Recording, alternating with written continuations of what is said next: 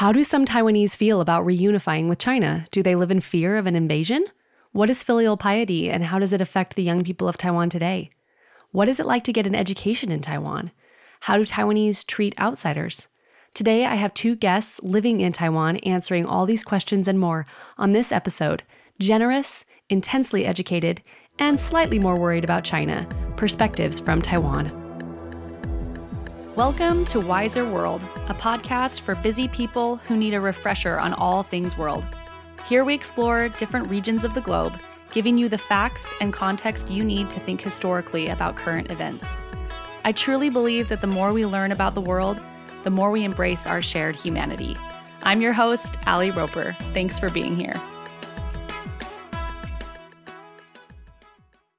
Today, I am thrilled to be talking about Taiwan with Jessica and Cassia, who are calling in from Taiwan today. Cassia is an American living in Taiwan with her family, and Jessica is Taiwanese. So welcome, you two. Thank you so much for being on the show. I wonder if we could start a little with your backgrounds and a little more information about you guys. So Cassia, do you want to start on how you ended up in Taiwan and what's a little bit about your story?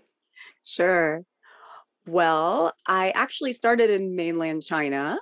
So I was there for 4 or 5 years with my family, but during COVID, some things changed for a lot of people in mainland China. And it seemed like our best option for work was to go to Taiwan. And here we are now. We've really enjoyed the move. So I've been in a process of trying to understand the difference between the two places and spending time with a lot of friends like Jessica, helping me process those differences and learning about Taiwan's history and culture, because my family and I are super curious. And we also run a YouTube channel. The YouTube channel is called Andy in Taiwan. And we kind of explore Taiwanese culture for the first time through the eyes of our children. Oh, wow, that's really fun. And do you speak Mandarin? Do you speak Taiwanese? What's your language background? Yeah, I studied Mandarin in mainland China for 4 or 5 years, but I have forever to go. And the accent is different here as well. So I'm trying to adjust to those little differences. All right. And do you mind me asking how many kids you have living in Taiwan? Yeah, so I have 3 children. One of them was born in Taiwan in a Taiwanese hospital last year. Looks like I got pregnant very quickly, so there's another one on the way as well. Oh, congrats! Yeah, we'll see. It seems that this number 4 will be born in Taiwan as well. I think it's really fun engaging in another culture as a family because your kids challenge you to learn, and your kids experiencing something for the first time is incredible to see. And they're so innocent and they're so accepting, and we just have a lot to learn. And so many things are just normal to them that would be different to us. Right. Absolutely. Well, that's awesome. Thank you so much for sharing. All right, Jessica, let's hear a little bit about you. What's your story? And just a little bit more about yourself. Hi, I'm Jessica. I'm from southern part of Taiwan. It's called Kaohsiung. And I believe my ancestor is from mainland China, Hokkien. Yeah, so I speak Mandarin and Taiwanese is Hokkien. So I don't exactly know my ancestor came to Taiwan maybe between 17th to 19th century during Qing dynasty. Wow. Period. So you are original Taiwanese. You are pre-1949 Taiwanese. Yeah, original Taiwanese. Yeah. Mm-hmm. You were telling me before the interview that you studied a little bit in the United States. Can you tell us a little bit about that time? Yeah, I have been to US for maybe nearly 10 years. So I got my bachelor degree and master degree in US. Wow. Yeah. So I have a master degree in art history. So I'm kind of familiar with history story. Yeah. Jessica was very kind to me when I first arrived Kaohsiung, which is her hometown. And now she's gone up to Taipei to study, but she invited me over to her house for Chinese New Year. And I got to meet her parents and celebrate it in a more traditional way. So I really enjoy living in Jessica's hometown. Oh, I think maybe before I live in US, many people helped me during the holiday will invite me to their house. So when I come back, probably I can treat them back. So that kind of situation. Yeah. Yeah, returning the favor. Yeah, that's wonderful. That's so cool. And that's so great that you guys have a friendship with each other. I love that. All right, so I wanted to ask a few questions about Taiwan and its culture and the things that you love about living there. So starting with the positive, the less political. So what are some of the things that you two love about Taiwan and wish that people knew about Taiwan? I think good thing is, I think Taiwan is pretty safe country. And I like it's very convenient. We have the highest density of convenience store in the world, and it's clean on the street. And I think the rate of fun and loss and fun is higher if compared to other country. Well, those are all really good reasons. I didn't realize Taiwan was so safe. Have you found that to be true, Cassia? Yes, I have. I really have no problem walking at night by myself. And that really means a lot, especially as a woman here, and as someone with kids as well. Of course, there's a lot of busy activity on the streets. It also has the biggest motorcycle density of any island in the world. So my kids need to hold my hand very tightly when we're walking, but we most of the time feel very safe. That's a nice thing to know, especially when you think about traveling to a country. I was curious also a little bit about the education culture in Taiwan. I've heard that people take education very seriously there. Have you noticed that to be true? Yes. We have more competitive if compared to the Western It's very competitive. Yeah. Mm-hmm. But probably less competitive than China. Okay. Yeah. We also have a lot of cram school after a tutoring center, after a normal school. After that, the children will go to tutoring center. Okay, so there's extra schooling in Taiwan. Yes, a lot. The school doesn't stop for kids at whatever time they get off school, 3 or 4 p.m. They have to often continue, like she said, at these tutoring centers until very late at night, sometimes on the weekends as well. The parents feel like they need to enroll them in these tutoring centers or cram schools so that they can keep up with other kids. It's a lot of pressure. Mm-hmm. And I feel it's kind of sad. We don't really to find out kids' talent. We just don't want to lose. We don't want to behind other kids. So you feel like it's so competitive that everyone just wants to be ahead, that you're not really listening to what the kids need per se. Is that kind of what you mean? Yes. I don't like the Taiwanese education is they're trying to put everyone to conformity, to everyone should be the same. That's that part I don't like. So what is expected? Is it expected that after you finish, when you're an older teenager, is it expected that you go on to college, that you go on to get a master's? What is the level that's usually accepted of education? College. So everyone is expected to go to college in Taiwan. Yeah, at least you should have a college degree. Wow. Okay, this is so fun. All right. I also wanted to know a little bit about family structure. Do families in Taiwan, are there multiple generations living in a home with the grandparents living at home? Is that common? Yeah, but for my generation, I don't love to live with parents, but because the economic issues, probably live with parents is cheaper and it's more convenient. Some people will love to live separate. Gotcha. Yeah, it depends on the situation.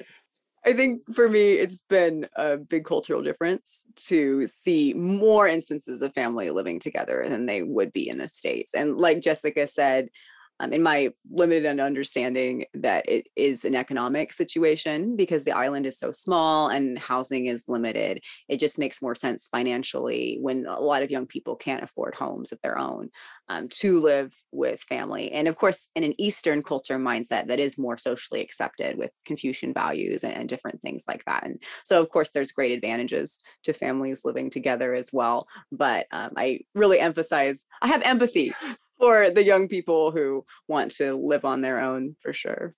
Have a little more space. Yeah.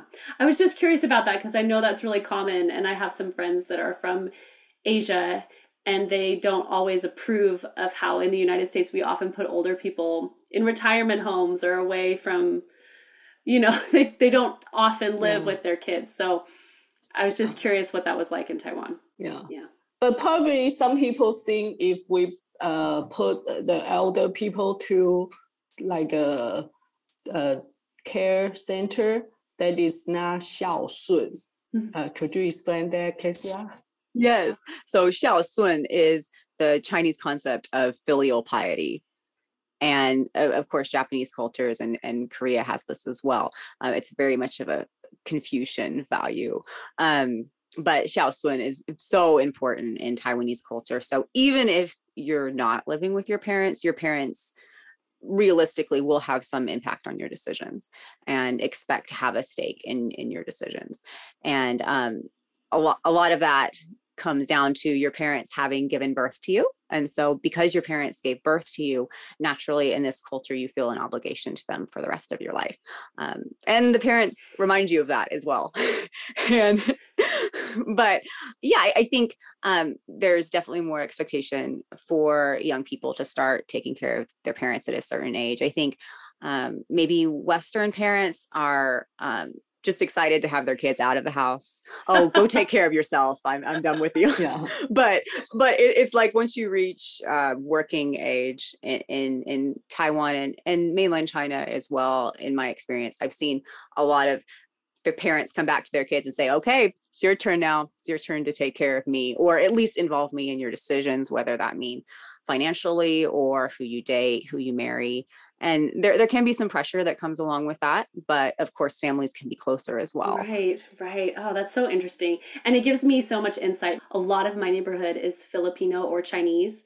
And I see a lot of grandparents with their grandchildren during the day. And I really love seeing that. I love seeing the interactions between the older generation, the younger generation. I think it's really sweet. But a lot of that is because they live together or they come and stay for months on end from wherever they live. So just giving me context for what I see in my day-to-day life too. So I love that. Okay, I want to move on a little bit to some of the history and some of the more political things about Taiwan. So on the day that we're recording this, May 23rd, President Biden is in Japan, and he just made a statement. I'm sure you guys heard that the U.S. would use military force to defend Taiwan if it were to be attacked by China. And so I'm curious if there was any reaction to this in Taiwan that you noticed today. And then I'd love to hear some of your thoughts on how the Taiwanese feel about this situation with China. I feel like some of Taiwanese don't really care. Like China have been saying they will use a weapon or something to us, but it never happened. So when we saw this kind of news, it just listen a story. We don't really pay attention that much. Yeah. So it's like, this is old news. We've been hearing this forever. Yeah, I think since 1996, our first presidential election, China just say, oh, we will use force to attack Taiwan or something, but it never happened until today. Right. Yeah. So you would say that most Taiwanese don't seem too worried about it. They're not losing sleep over it. No, not really. Well, I'm just curious, Jessica, if you think perhaps this year and last year, do you feel like Taiwanese might be slightly more worried than before? Maybe since President Xi Jinping. Xi Jinping, yeah, he probably is more different from the other leader. Yeah, so we probably were more concerned about his action. He seems a little bit more attached to the idea of unifying Taiwan than past leaders. So that's interesting to hear that it's almost like the boy who cried wolf, that there's this story where if you say it enough times and you don't act on it, everyone stops listening to you. And it sounds sounds like that's the case with China. So I'm curious, on another perspective though, how do most Taiwanese, would you say, feel about the idea of reunifying with China? Are there Taiwanese people who want to reunify with China, or is that not common? I think about 10 to 15 years ago, when the China economy grows, there's many people love to work in China, and there's more opportunity, and salary is much higher than Taiwan. So during that period of time, many tourists come from China. They visit Taiwan. So there's some part of Taiwanese love to reunion with China. But since their economic declines, we don't think we would like to unify with China. So it has to do with economics? No, not really. But there's not like a political system, and our value and our culture are so different. Right. So even though salary, if I understood that correctly, salary is higher in China than it is in Taiwan. So Taiwanese people would go over to China and make more money. Yeah. But because China has kind of a pseudo-communist style of government, depending on what region, I guess, and Taiwan is a democracy, there's going to be some butting of heads. So conflict. Major conflict with reunifying. So you would say, would you say most Taiwanese don't want to reunify with China? We will love to remain the same, but some people hope eventually we can join the United Nations, but that probably is a dream. That was a rough day when Taiwan resigned from the UN. That was something if you don't mind, that was something I learned from your podcast, actually, Ali. I had not learned that that Chiang Kai-shek was initially the one who made that decision to pull out. And I understand with his political philosophy why he made that decision, but thank you for teaching me that, because it's been interesting to see the past several years, especially with COVID, Taiwan clamoring at the door saying, oh, please let us back in, let us have a more active role in the WHO. COVID was kept at bay for a long time here. Taiwan closed its borders so well that Alpha and Delta barely got in at all.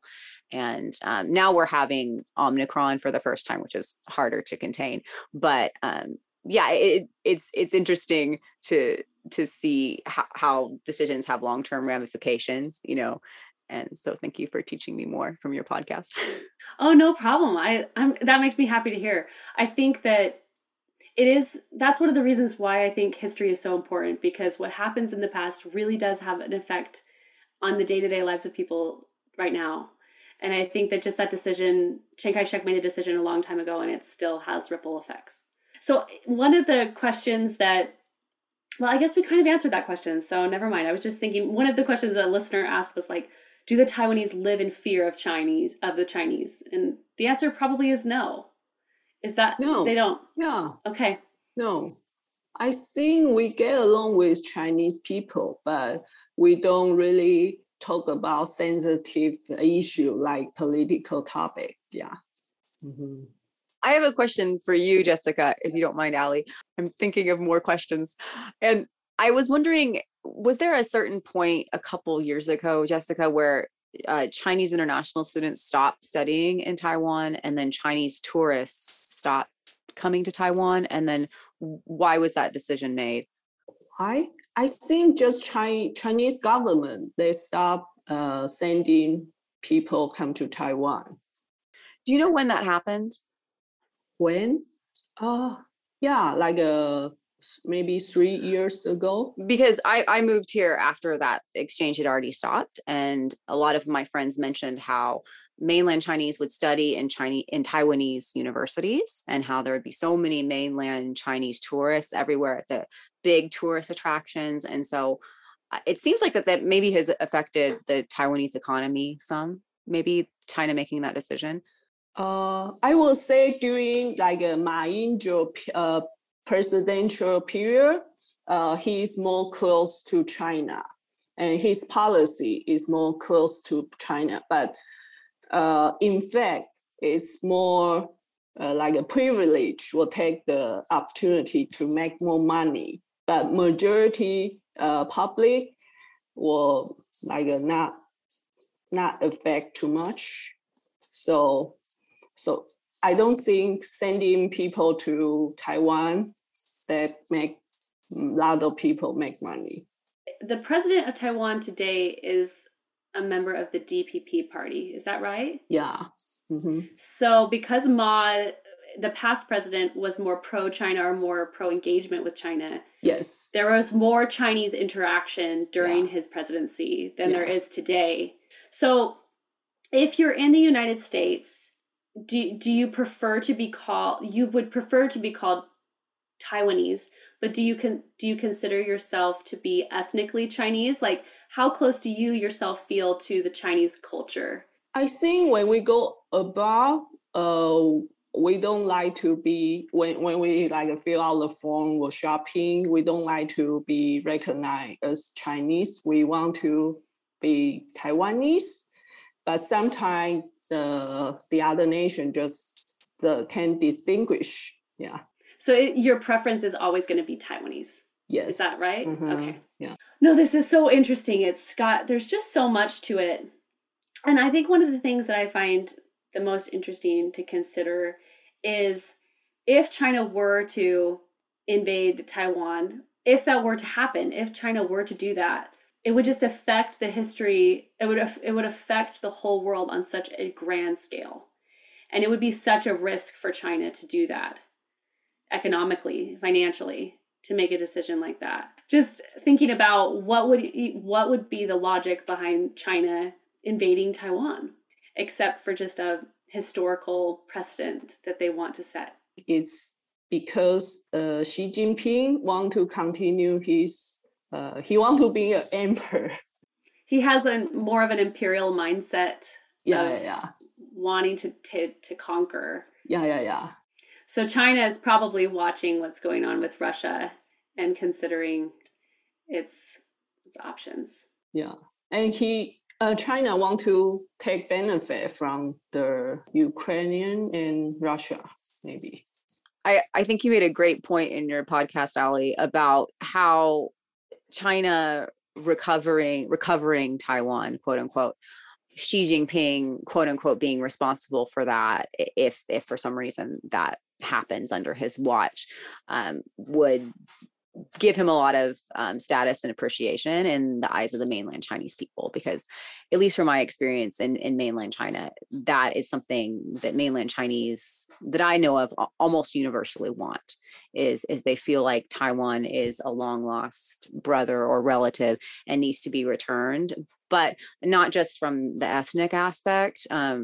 As we know, not all people who live in Taiwan are ethnically Chinese, but also from the historical aspect. As you mentioned in your podcast, there has been a lot of humiliation that China has perceived at the hands of foreign powers, actual and perceived.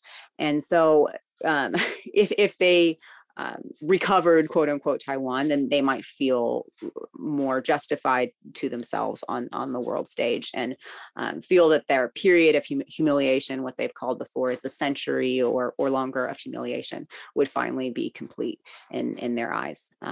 And so it's really an interesting conundrum, I believe. Yeah, that was beautifully put. That makes sense to me. I mean, so from your experience living in China, that was something that people brought up, wanting Oh, to. all the time. And I would purposely try and not get into those conversations because they might expect what an American would believe. And I tried to find more common things to unite around with my friends. Rather than political topics. I really enjoy living in Taiwan because I do feel like I can speak freely. And even if I do have a different political opinion than someone in Taiwan would have, I can learn from their opinion and we can talk freely about it. There's a lot more pressure having these kind of conversations in mainland China. And so I really appreciate Jessica because we can talk sometimes in Mandarin, sometimes in English about these sort of things. And I know that she's not going to judge me. She's not going to be offended if I have a different opinion than her. Whereas with the way the mainland Chinese education system works, the way they're taught, disagreement or a different opinion can be perceived as offensive. So the Chinese people, or people that you met in mainland China, or your friends in mainland China, had any of them traveled to Taiwan prior to this stopping? Yeah, hardly any. Some had traveled to different countries, but yeah, hardly any had been to Taiwan. Some had been for tourism, but there was some definitely ingrained ideas about what Taiwan is, what Taiwan is not. That I do wish that there had been more exchange with Taiwanese people in person. That I'm sure that could have helped. So a lot of it was probably Yes. just what they were taught in school. I was just curious because sometimes when you go to another country, you can get a different perspective. Yeah, I'm sure. I wish I knew more people like that. And I think that's another really interesting difference between China and Taiwan. I know so many people in Taiwan who've gone abroad, like Jessica. Maybe because the standard of living is slightly higher, maybe more families do have the opportunity to do that. In China, it's such a big place. There's a variety of income levels, more variety of what people can do, where people can go. And if you've seen the news recently, people are having their passports confiscated in China. And so unless they have a really legitimate business opportunity, in my understanding, it's very difficult even for someone to go out and travel and experience a different culture right now. And it remains to be seen whether those reasons are just for COVID or something else. But I think that's pretty troubling to me because I think China will become more and more insular. And there's concern if the CCP will take advantage of that. If there's reasons they want to insulate their own people from the rest of the world. Also, if you've seen in the news that China is not prioritizing English learning as much anymore either. They used to have a lot of these cram schools that Jessica was talking about that their kids would go to that were focused on English, or at least had English as a large component of what the kids were learning. But now these after school tutoring centers, private schools aren't allowed to focus on English as much. And so there will be less engagement with the rest of the world from a Chinese young person's perspective. And I don't see that as healthy in my personal opinion. I think the more that we can engage with other people around the world, the outside world, we can understand each other better. And so I also hope that more Americans can learn Mandarin, whether that's in mainland China, if there's an opportunity in the future, whether that's in Taiwan, because I think that will help us understand Eastern cultures, especially Chinese cultures, better. And language, at least in my studies in linguistics, is not only words, it also influences thought. And learning a language, you have to learn some history. And that's just helped me so much. I'll never fully understand Chinese culture, Taiwanese culture, but learning the language at least opens some doors to me of curiosity and being able to relate just a little bit. I love that. I love that. What are you thinking, Jessica? Oh, Cassia, you say the situation in China is called 内卷. Oh, yes. Yes. Yeah. So 内卷is mean invaluation. Involution. The opposite of evolution. Involution. It is a popular term in China recently. Can you tell me a little bit more about that involution? Young people in China, they see this pressure from the government to become more insular as a country. They're not being exposed to as many outside opportunities, but it's not just that. It's also there's even more competition in China than in Taiwan. Obviously, like Jessica mentioned, Taiwanese people have it really hard as far as education when you're a young person. But in China, you have millions more people, right?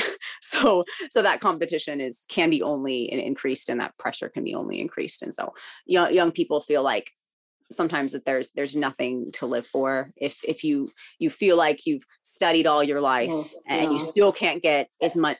That's called 躺平. Like there's a ceiling, kind of like a ceiling that even if you've done your absolute best all your life, you're not good enough for your parents. You're not able to get the type of job that you think you deserve or that you worked hard enough for, or you're stuck in a job. Maybe it's your dream job, but the hours are so long and so demanding because the work culture has a lot more pressure that you yes.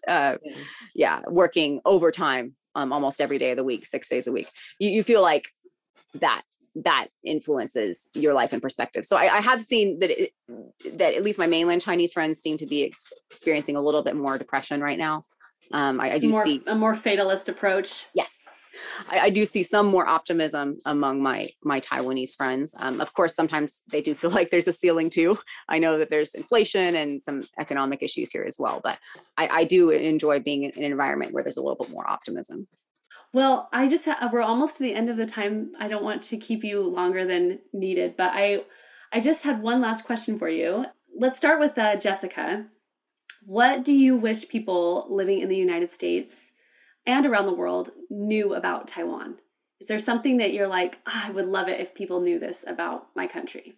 I think we are a small island and we are very diverse. We can receive different culture, and I think Taiwanese people is very generous. We help other nation with help.